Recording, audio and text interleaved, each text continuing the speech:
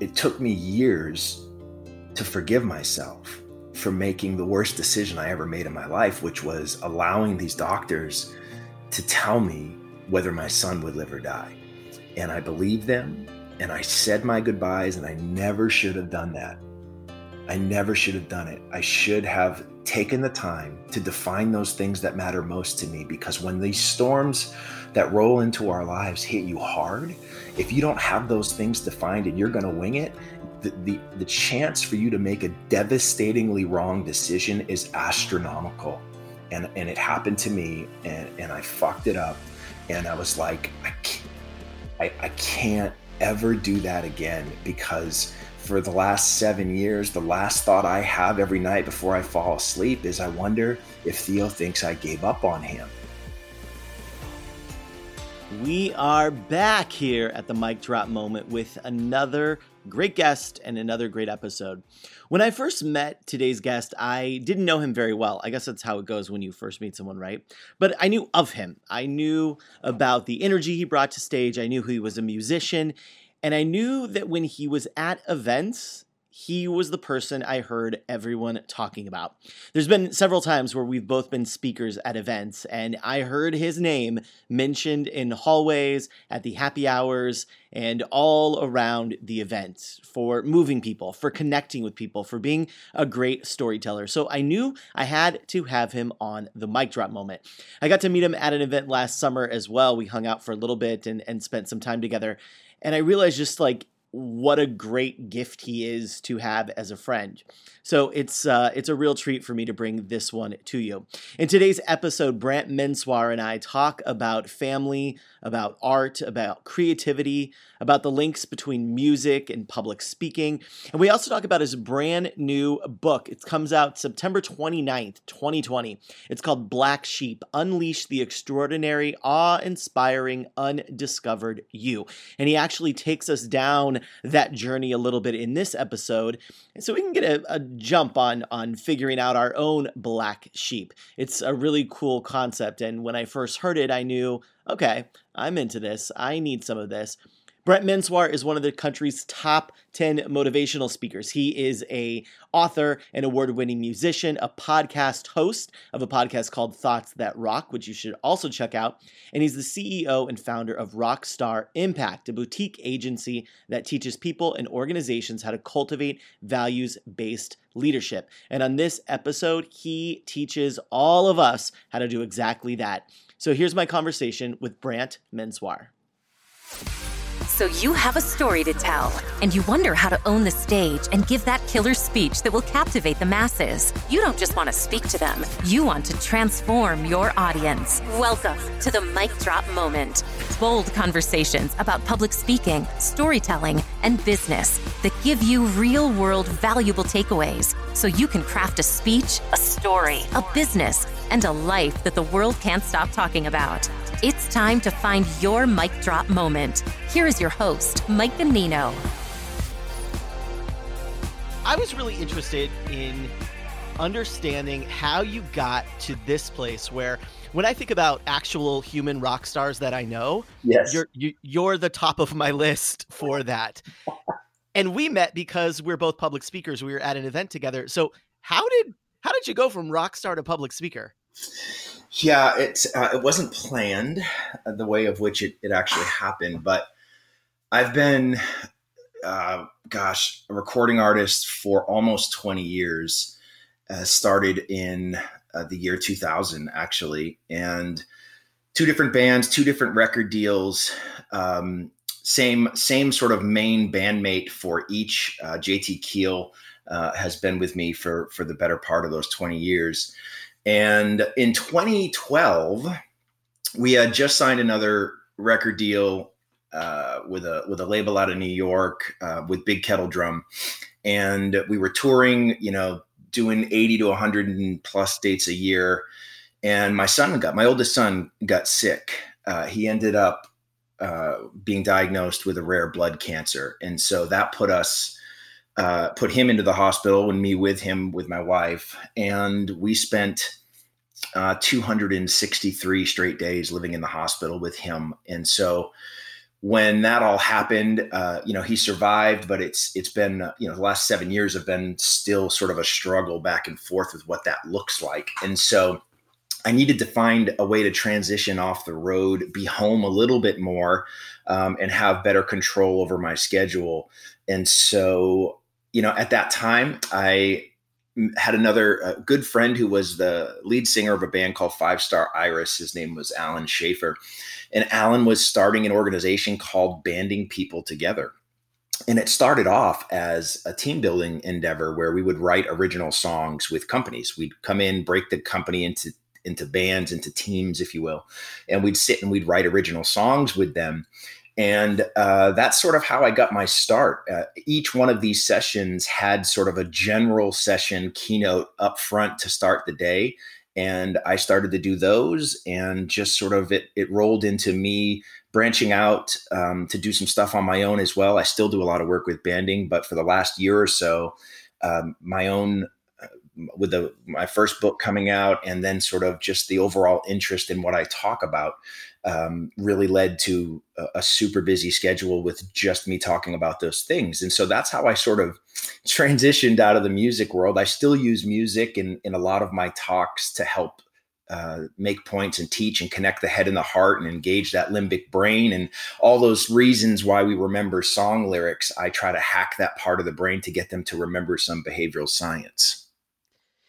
And so when you were thinking of, wait a second, this work with organizations going in is working, did you immediately know what you wanted to say? Was there a period of time where you thought, what do I want to go say to these people? Or did something just pop up and you say, I've got to get this message into more people's hands on the speaking side of things? Yeah, that's a great question.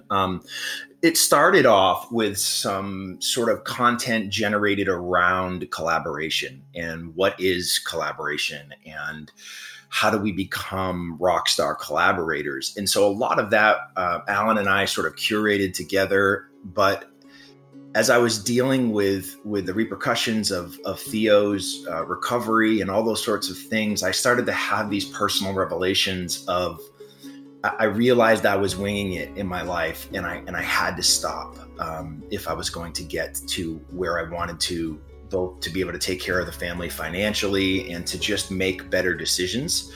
And it was something that I became obsessed with, what that looked like. How do we stop winging it? How do we make good decisions? And 7 years worth of study has led to what the new book will be next September when it comes out. And so tell us about the new book. Yeah, so I'm super excited, Mike. The book is called Black Sheep: Unleash the Extraordinary, Awe-Inspiring, Undiscovered You.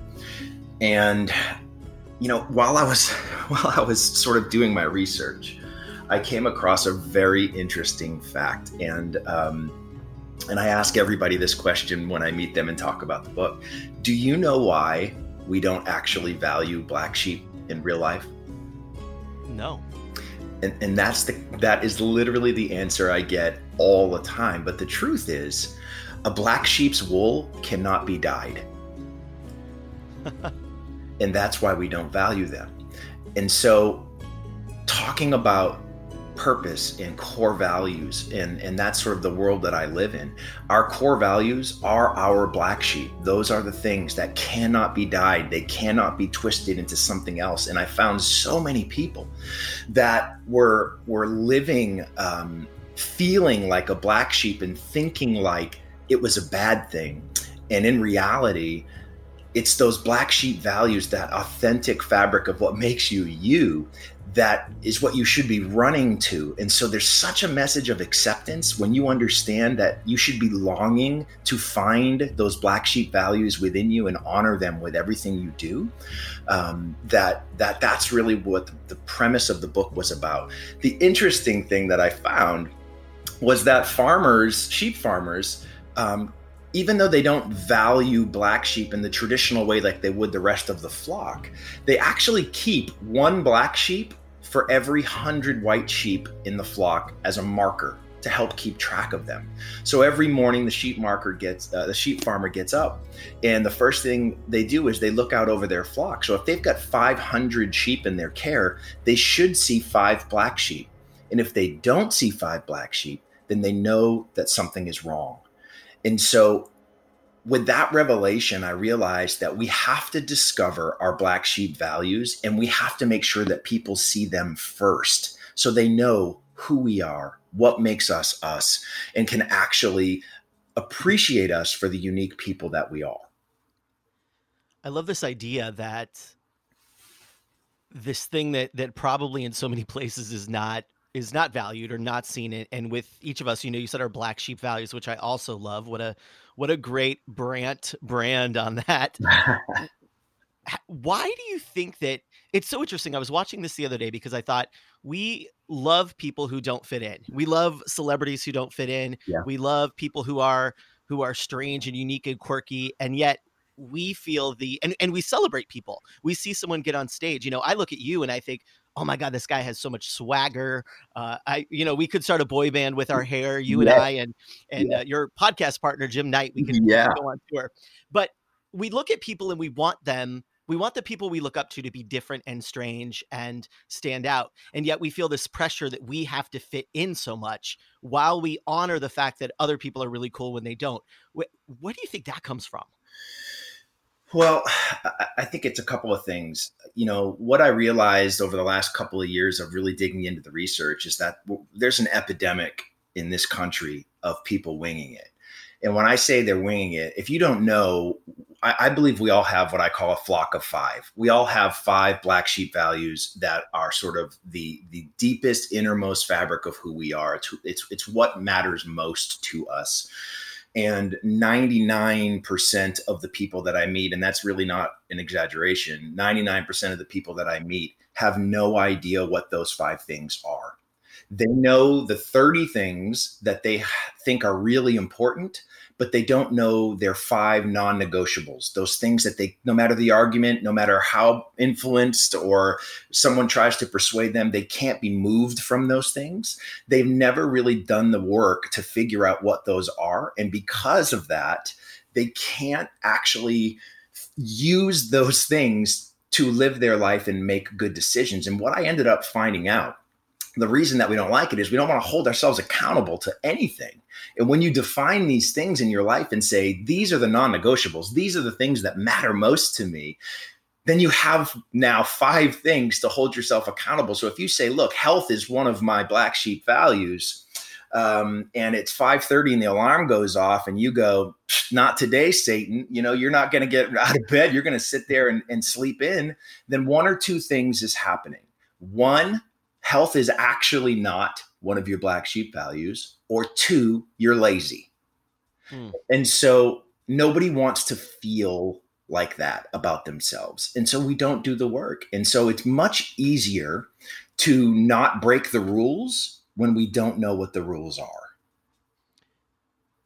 Yeah, if we don't give ourselves the rule, then it's easy to say, well, I don't believe, I never said I would do that. Yeah, you're exactly right. And that's the example that I use is, so 2 years ago, Big Kettle Drum was recording our last record, and we decided to record in Los Angeles. And we had this opportunity to be produced by a woman named Carla Olson, who was in a band in the 80s called the Textones, and was really successful and went on to be a producer and produce some incredible acts. And she offered to produce this record for us. And she said, I would love to bring in Bob Dylan's band to back you guys. And so, we couldn't say no to that opportunity. And so we drove out from Florida, Central Florida, to Hollywood and recorded there and had an amazing experience. But on our drive back, we were 6 o'clock in the morning, had been driving all night. We just crossed into New Mexico, and the sun's coming up. There's like no cars on the road at all, and all of a sudden there's a cop behind me, and so he pulls me over, and I'm looking at JT, my bandmate, going, "What? I wasn't speeding." there's nothing going on. Do I have a brake light out? Like, I don't know what's happening right now. So I'm all nervous, and the cop comes to the window and he says, "Sir, do you know that you were traveling in the left-hand lane?" And I'm thinking to myself, so? Yeah, yes. And he said, "Well, it's illegal in this state to drive in the left-hand lane unless you're passing."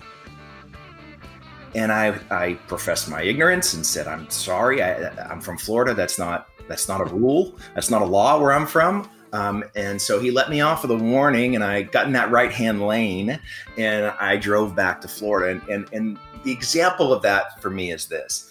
I think it sums up exactly where most of us are. We know our destination. We know that we are the intention at hand. For us, we're trying to get back to Florida. We're trying to get home. We're headed in the right direction, but we're in the wrong lane. And that's where I find most of us live our lives, is that we know where we want to go, but we're just traveling in the wrong lane. And we need to be deliberate with our intention if we want to see the results that we need to feel like we are living a life of fulfillment. Yeah. It's interesting to think of how that every single day people are living in that way without this clear idea of where they're headed. And so it makes sense that I don't want to define my flock of five, because then I'm scared to not live into that. At least if I don't say that, I'm not letting myself down. Yeah, that's exactly right. And it's much easier to just be oblivious to all of those things so that you can continue to wing it, because even though there's some people who will tell you, "I'm awful at winging it. I'm not really good at it." That's just bullshit. Most people are actually phenomenal at winging it. If you're alive, you're pretty good at winging it. And so the idea becomes, are you willing to do that work to sort of draw the line in the sand around you to say, here's the box of which I'm going to play, and abide by those rules of the things that you say matter most to you? And in that way for you were talking earlier about, there was a point where you said with your son, Yeah. you had to stop winging it. Yeah. In what ways were you winging it before?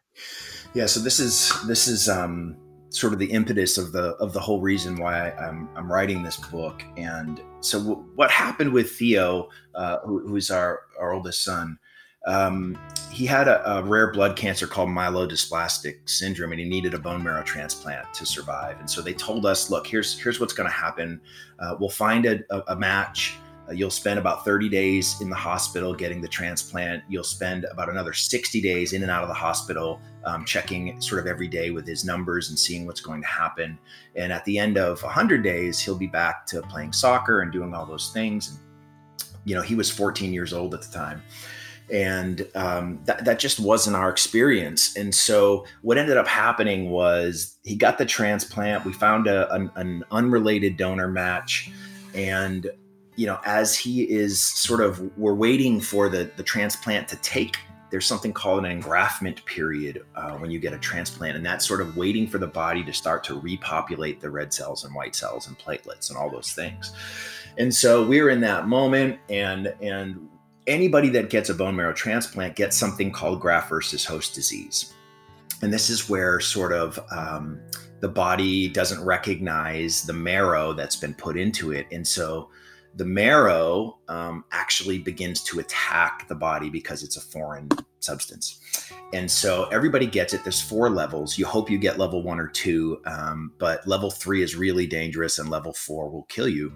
And Theo had level 4 plus, right? I mean, it was in places that they didn't even know you could get graft versus host disease. Wow. And so the way that you treat it is you super suppress the immune system so that the body won't fight back. And so that's what they did. And unfortunately, when you do that, you leave the body very susceptible to whatever infection is rolling around the hospital. And in that case with Theo, he ended up contracting a deadly fungus that had the exact opposite treatment. You needed to super boost the immune system to kill this fungus. And so we ended up at a 0-sum game. And so, one afternoon we get called into the parents' lounge on the pediatric oncology ward at Florida Hospital. And my wife and I walk in, and there's a line of doctors sitting in front of us.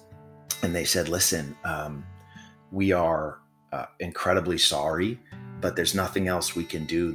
No matter what we treat, the other's going to kill him, and we don't think he's going to make it through the night. So you should probably go back in and say your goodbyes.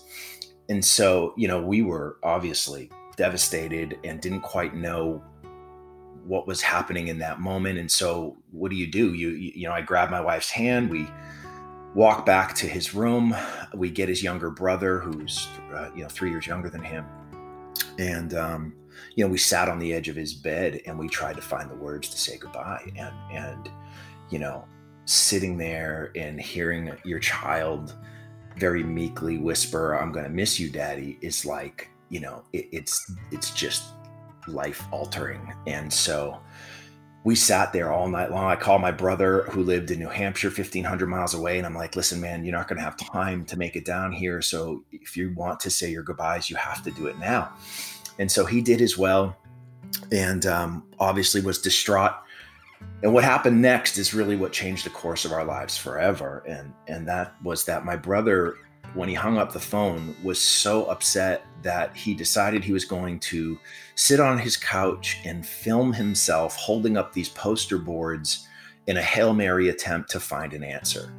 So the poster board said, "My nephew's dying. He's got mucormycosis fungus. He's got graft versus host disease. If you know anyone, if you have any ideas, if you have any connections, we're desperate. He's got 24 hours. And he uploaded it to YouTube. So, I stayed all night on the edge of the bed, sort of waiting for Theo to pass. And he made it through the night. My phone is ringing off the hook. I'm trying to be present in the moment and spend every last second that I can with him. And, my phone is hot from vibrating because I've put it on silent and I'm trying to ignore it. And after 3 or 4 hours, I pick it up and I look at it, and I have all these messages and these voicemails from people that I don't know. And what had happened was that the video my brother uploaded had been seen over 500,000 times by the time I picked up my phone. And I was getting calls from doctors from all over the world who said, "Hey, I saw this video and I think I can help." And so we got a call from a guy at MD Anderson in Houston, a doctor there who happens to be an expert in this fungus that was killing him. And he said, "There's this new sort of experimental treatment that I think might actually help your son. Would you mind if I speak to your doctor?" And so we put them together. And then I got a call from Dr. Tim Johnson from Good Morning America. And he said, "Listen, anybody that your doctor wants to talk to, you just make a list and I'll make it happen in 24 hours. And so we did. We made a list of a guy at Dana-Farber in Boston and a research scientist at Cornell University. And all these doctors, the 4 of them, put their heads together and they came up with this insane plan to try to save Theo's life. And it worked. And it was such, I don't know another word to tell you other than it was a miracle. And so, it was such a powerful moment for our family that, it took me years to forgive myself for making the worst decision I ever made in my life, which was allowing these doctors to tell me whether my son would live or die. And I believed them and I said my goodbyes, and I never should have done that. I never should have done it. I should have taken the time to define those things that matter most to me, because when these storms that roll into our lives hit you hard, if you don't have those things defined and you're going to wing it, the chance for you to make a devastatingly wrong decision is astronomical.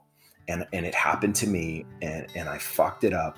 And I was like, I can't ever do that again, because for the last 7 years, the last thought I have every night before I fall asleep is, I wonder if Theo thinks I gave up on him. And that is a horrible, horrible feeling of guilt and shame to try to get over. If I just would have done the work, the conversation I would have had with him would have been incredibly different, because it wasn't until a couple of years later that I got serious and said, I have to define what my black sheep values are. And so when I sat down and did the work, I found that creativity and hope and impact and empathy, family and authenticity, I have 6. Those are my 6 black sheep values that I now make every decision in my life through. And if I go back to that conversation sitting on the edge of the bed, none of them are present in that conversation. And that was the problem. And so I've made it my life's work since then to make sure that people take a minute to define these things in their lives, so that when they are faced with a life and death situation, they've got something to actually help them make a good decision. And that's the real impetus for writing the book. And in that moment where you realized that, where were you? What happened the time that you said, these are the 6 things that I've got to, this is my new mission in life? What was that moment? Interesting enough, it was, I was reading an article that talked about something called kintsugi, which is a Japanese philosophy, and also a way to repair pottery. And the legend has it that there was an ancient Japanese shogun in the 1500s or so that had his favorite tea bowl got broken, and so he sent it to China to be repaired. And it came back, and it had metal staples in it and sort of glue everywhere, and it was ugly, and he wasn't satisfied with it. So he took it and he gave it to some local artisans, and he said, listen, I want you to repair this, but it's got to look better than this. So I don't care what you have to do, but just do what you can. And so rather than try to make it look like it never got broken, they went out and found the most valuable resource that they could get their hands on at the time, which was gold. They melted the gold down, and they used the gold to fill in the cracks of the brokenness of the pottery. And in doing so, they actually did 2 things. One, they made the tea bowl more valuable, because now it's lined with gold. But secondly, they honored sort of the history of what the bowl had been through. And they've done so in such a beautiful and incredible way of showing the broken pattern of what had happened and illuminating it. It's actually, that's what kintsugi means. And so they illuminated it to show sort of those patterns within. And what I realized is that it's those core values that hold our brokenness together. And so I had to define those things, because if it wasn't those core values that were holding my brokenness together, then what is holding my brokenness together? And I didn't have an answer. And so that's what led me on the journey to really sit down and figure these things out and dig into my past and figure out what I truly had as my non-negotiables, my undieable black sheep values. And it took me a while to make sure and prove that they were real. But when I did, I started to use them for every decision that I was faced with. And as long as I honored those things, I could say yes to the things that I needed to. I could say no to the things that I didn't, and not feel any sense of guilt or shame. And really, for me, that was the start of transforming my life into what it looks like today. You have this great ability, both on stage and here on this episode, and in life, just talking to you, to take things that have happened and make them make sense. Because a lot of times what happens when someone is speaking or sharing, or they tend to go into the history, the details of what happened. And one of the things I find really remarkable about you is your ability to take what happened to you, or what even happened to someone else and their broken Sure. dishes, Yeah. and turn it into meaning, turn it into something we can learn from. Because again, a lot of things have happened to a lot of people, but it's what we make it mean that is interesting. Do you think that came from being a musician and having to tell these micro stories on stage, or were you always interested in kind of looking around you and saying, what's here? What's underneath of this? How can I share this? Yeah. So I think that being a songwriter definitely helped me with that, because listen, you can't, if you're going to have any sort of longevity in the music business, unless you're going to subject yourself to just harrowing experiences over and over and over again, you better learn to write about other people and what they've been through, and try to, walk a mile in their shoes so that you can tell that story as if you experienced it. And so I think that has been an incredible help for me, sort of transitioning into the speaking world and being able to tell stories that might not have happened to me, but because of that ability as a songwriter to sort of place yourself in the situation, I feel all of the emotions that happen when you put yourself in that situation. And it just allows me to connect in a way that, everybody learns differently, and everybody sort of, when they come to the table, they have a preferred way that they communicate. And so for me, being able to do that just expands my ability to connect dots when I'm on stage so that nobody gets left out. And do you think that was that easy when you went from doing that as a musician to doing that as a speaker? Did it feel like, oh, I'm doing this just without an instrument, or what was the change there for you, or was there one? Yeah, it's so being on stage, starting off in the music business, I started as a solo act. And so, I toured for a couple of years as a singer songwriter, and, it's a lonely business when that's the case, when it's just you on the road and you're away from home for weeks or even months at a time.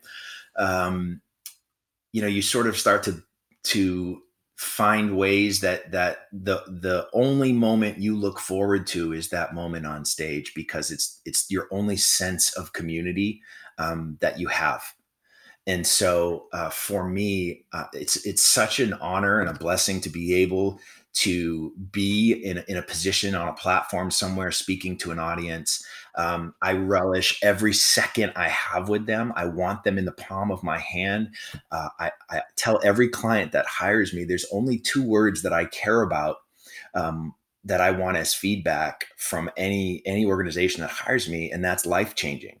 And if it's not life-changing, then I didn't do my job. And so that is a rather high expectation and bar to set, but I believe that with everything in me. And I rarely fail, because I give it everything I have. I leave everything on the stage every time. And that leaves me an emotional basket case a lot of times. But at the same time, I know that there was nothing left for me to give. And so I can walk away feeling really good about it. Yeah. Well, and that's part of being a performer in a way, whether, I know that from acting and doing theater, that the shows where you don't feel that way, that you didn't do what you're supposed to. And the shows where you feel that way, the emotional basket case, that's where you're like, I did my job today. What is how do you deal with that? Because you're busy, you are booked solid. Yeah. And so how do you deal with that every day of, oh my gosh, I gave it my all, and now I'm back in my room, I'm back in the car. What's your style of kind of handling that?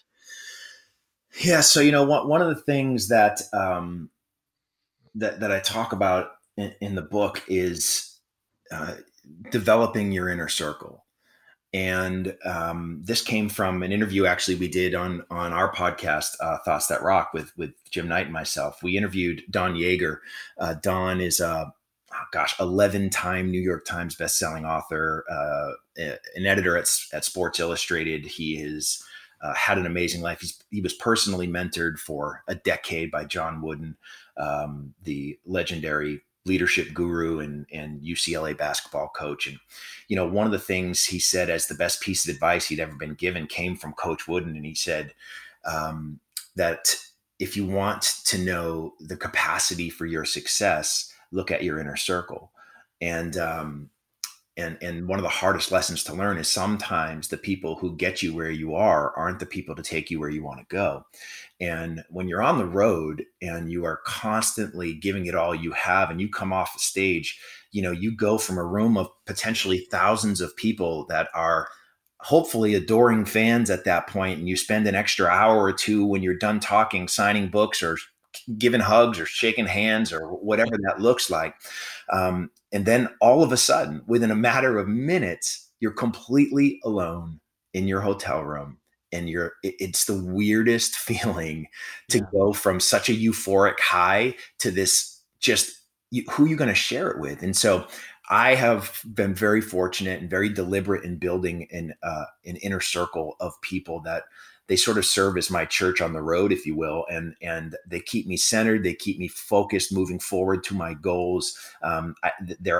They're make themselves available when I come off the stage to help me just decompress and sort of process what just happened. And that's been a huge, huge help. Without that, I don't know that it's a sustainable lifestyle. Yeah, and I think even going back to musicians, I think that's part of what's like very unique about musicians that's different than actors in a way, is that a lot of times musicians are alone, and a lot of times they're touring because that's how they make money. Yeah. And so that whole thing that you were just describing, I see that with so many of my musician friends, even people who are not, you think about it, you think of like, oh, that's happening to Taylor Swift, or that's happening to, really big stars. But it happens to people who are just touring 100 cities a year, going place to place in a van as well, Yeah. and not having that circle. And so for that inner circle, if someone's listening and they think, oh, wait a second, I'm starting to get busy, I'm starting to do this more, even I'm just an entrepreneur and I'm doing this thing that's really hard and I don't have this inner circle. What's your rule? What's your who gets into the inner circle with Brant? So there's a process, right? And so the process that Coach Wooden gave to Don Yeager was to sort of separate your life into 3 distinct areas, right? You have your make a list of the 5 people you spend the most amount of time with in your personal life, the 5 people you spend the most amount of time with in your professional life, and then the 5 people you spend the most amount of time with in what he would call other, which would be groups you might belong to, something like Rotary Club, maybe it's church, maybe it's a nonprofit organization you support, but it sort of fits in that other category. So you've got 15 people that are now sort of on this list that you're looking at that you devote the most amount of time to. And the one question you have to ask yourself is, are they going where you're going? And if the answer is yes, then they make that next round. If the answer is no, then it doesn't mean you excommunicate them or cut them out of your life, but you start to shift the time that you have available to the people that are headed in the direction that you're going. So the idea is to dwindle down that 15 to 5. And that's how you sort of come up with your inner circle of those people that are headed in the same direction that you are headed. And in the book, that's sort of the external part of your life. And on the internal part of your life, it's those 5 black sheep values that sort of serve as your inner circle of what matters most to you internally. Right. And it actually makes sense to me that I would be thinking about this. I'm kind of learning here. This is a masterclass. So this is one of the joys of having a podcast, by the way, is you get to interview really cool people and then you get to learn things as you go. It's like a form of interesting therapy lived out loud in a way. But I'm thinking about you saying this and I'm thinking, okay, my inner circle, my 3 groups, and I'm thinking, okay, who's going where I'm going? And what I hear you saying is it may be actually where you want to go, but it may also just be people who are living in those same kind of flock of 5 values as you as well. People that are headed in the same direction in a values way, not just necessarily career-wise. Is that what you're saying? Yeah, for sure. Now the idea is we all have more in common than I think we like to look at. And we have a tendency to focus on all those things that separate us. But, more than likely, you share at least 1 or 2 of those black sheep values with the people that are closest to you. And it's part of that reason.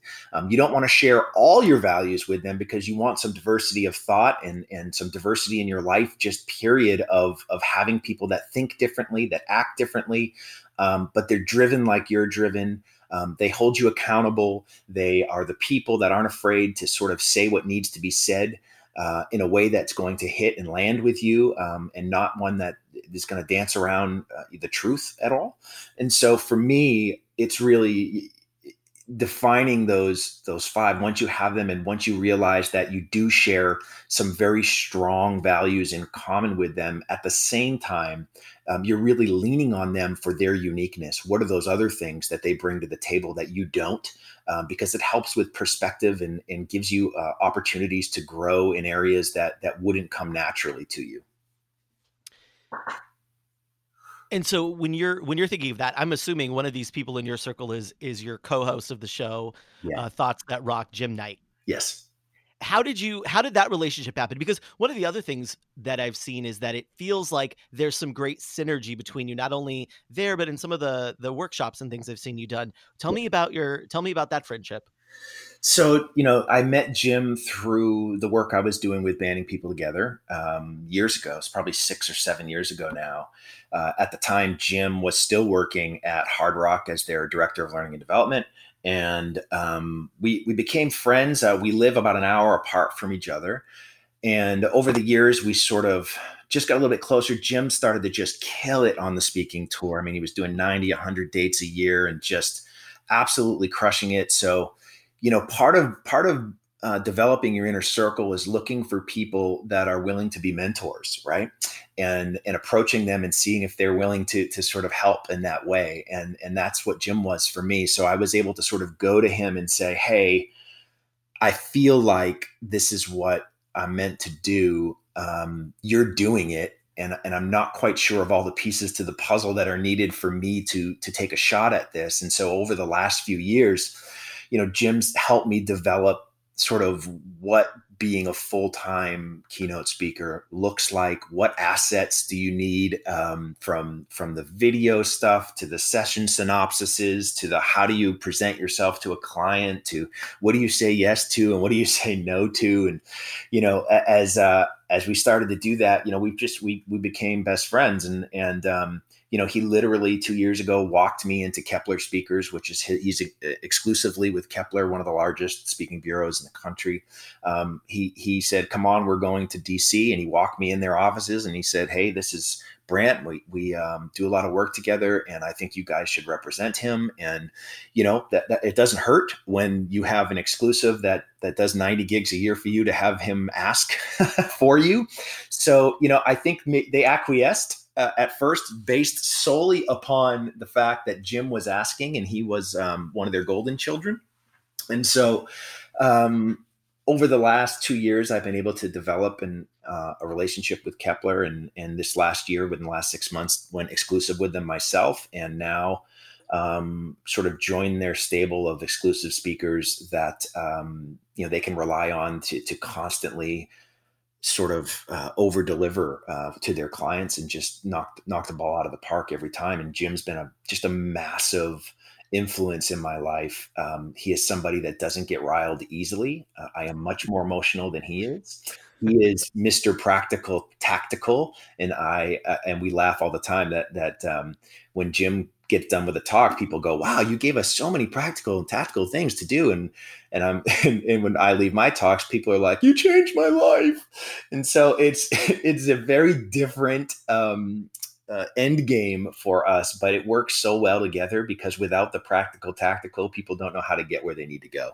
And so we started a podcast about 4 months ago now, and are just loving it.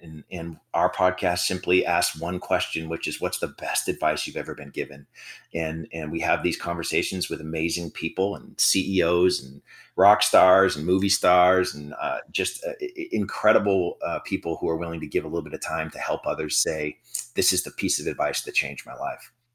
It's such a great podcast. I've listened to several episodes and wrote a review. And one of the things I love about it is that there are so many in that whole idea you were speaking earlier of in your circle that you're creating, and you want to find people who have different, maybe they have some of the same flock of five, but maybe some different ones to provide perspective.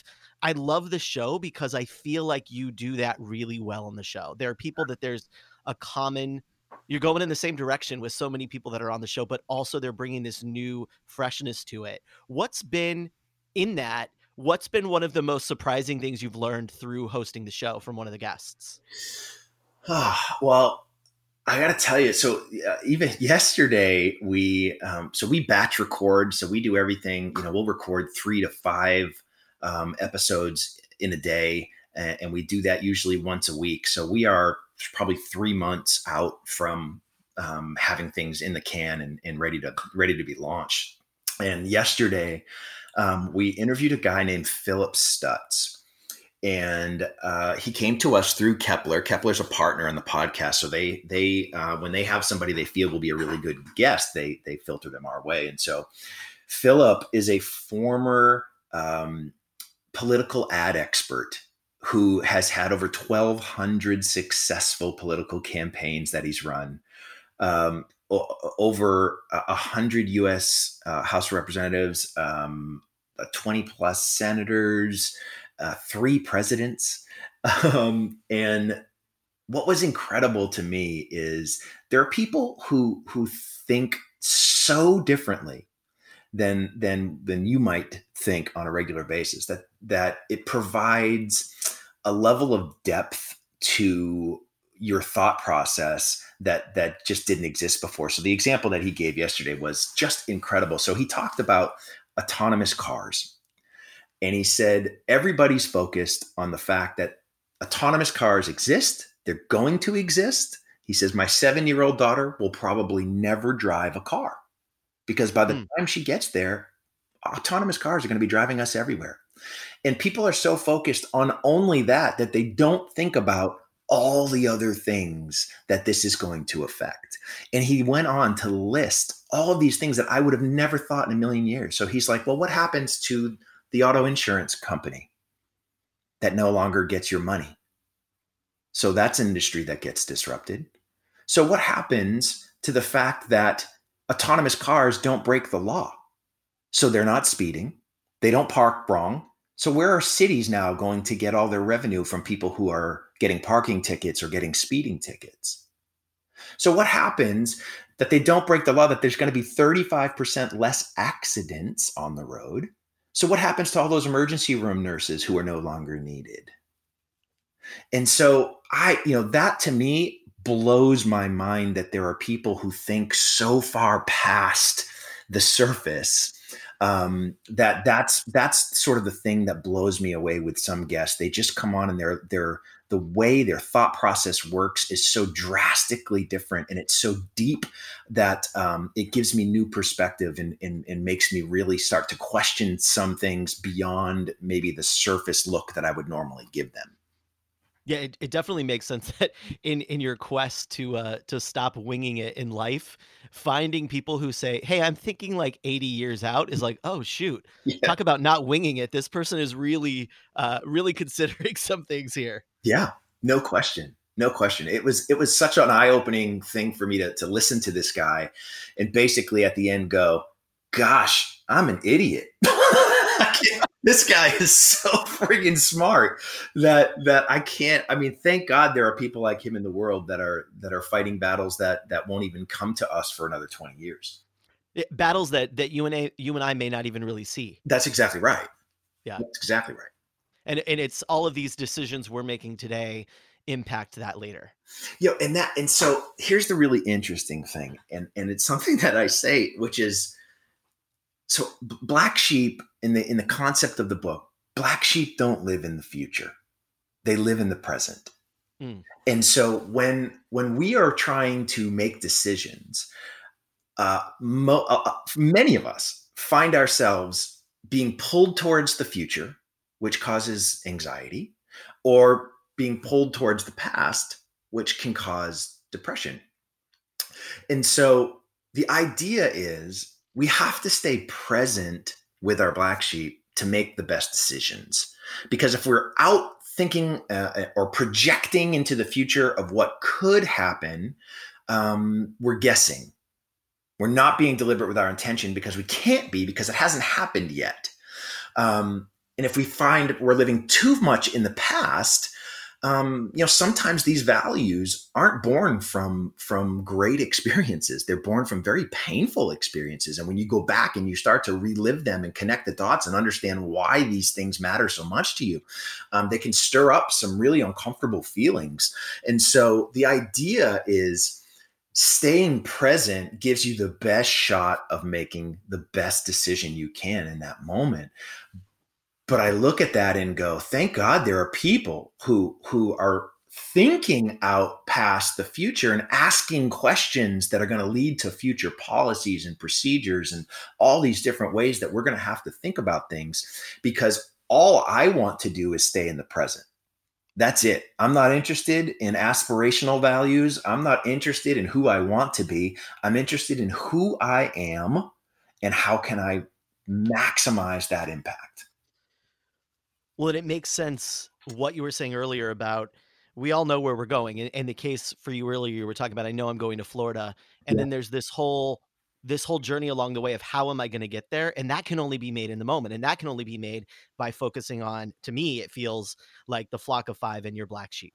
That's right. That deliberate intention happens in the present tense, right? And so you have to be aware that you're there so that you can use deliberate intention. You can use your black sheep to actually make the best decision of what's available to you at that moment. So one of the things that's causing me anxiety in my aspirationalness here is that we have to wait a long time for this book to come out, Brant. I We know. can't have this book. And I mean, like already I'm learning so much from you. I have so many notes of like, oh, I want to go do this. I'm going to go make my 3 circles that you learned. And I'm going to go think about my black sheep and my flock of 5. And so I've got this list. And so one of the things I think that makes you stand out so much is and it makes sense now talking to you about it, is there's this way that you show up that's not just a stereotype of a guy who was a musician and was a rock star. There isn't just one side of you. It's a very specific thing, and it makes sense that you've blended it to create your own black sheep. So if someone is listening and they're out there and they're thinking, you know what, I want to become a public speaker, but I'm not best friends with Jim Knight. Yeah. So besides, although I will say I've followed him for years. Back when I was a corporate trainer, I got a bootleg copy of the Hard Rock Cafe training manual. Yes.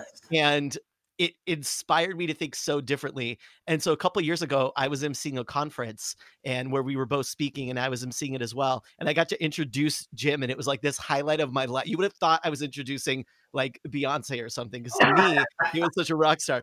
But if someone at home is not best friends with Jim Knight and they're trying to figure out, how do I own my black sheep on stage? How do I get up there and tell the types of stories like Brant does? What's your best piece of advice for them? So I'm going to preface it with 2 quick little stories that I think will provide the context as to what they need to do. The first is in 2018, I was offered to keynote a conference by Contract Magazine called Design Forum. And they basically invited all the top designers in the country into one room, and they talk about trends and they talk about where the industry is going. And there were 2 keynotes. I was the closing keynote, and the opening keynote was a woman named Paula Zuccotti. Paula is an ethnographer and a sort of brand strategist, a product development person, and a photographer. And she had released the year earlier a book called Everything We Touch. And what she did was she followed around 62 different people for 24 hours, from the second they woke up to the second they went to bed. And she documented everything they touched. And so at the end of the day, she took all of the objects, she laid them out on the floor, and she takes a picture of them. So you have a chronological one-shot sort of picture of someone's life of 24 hours in a day.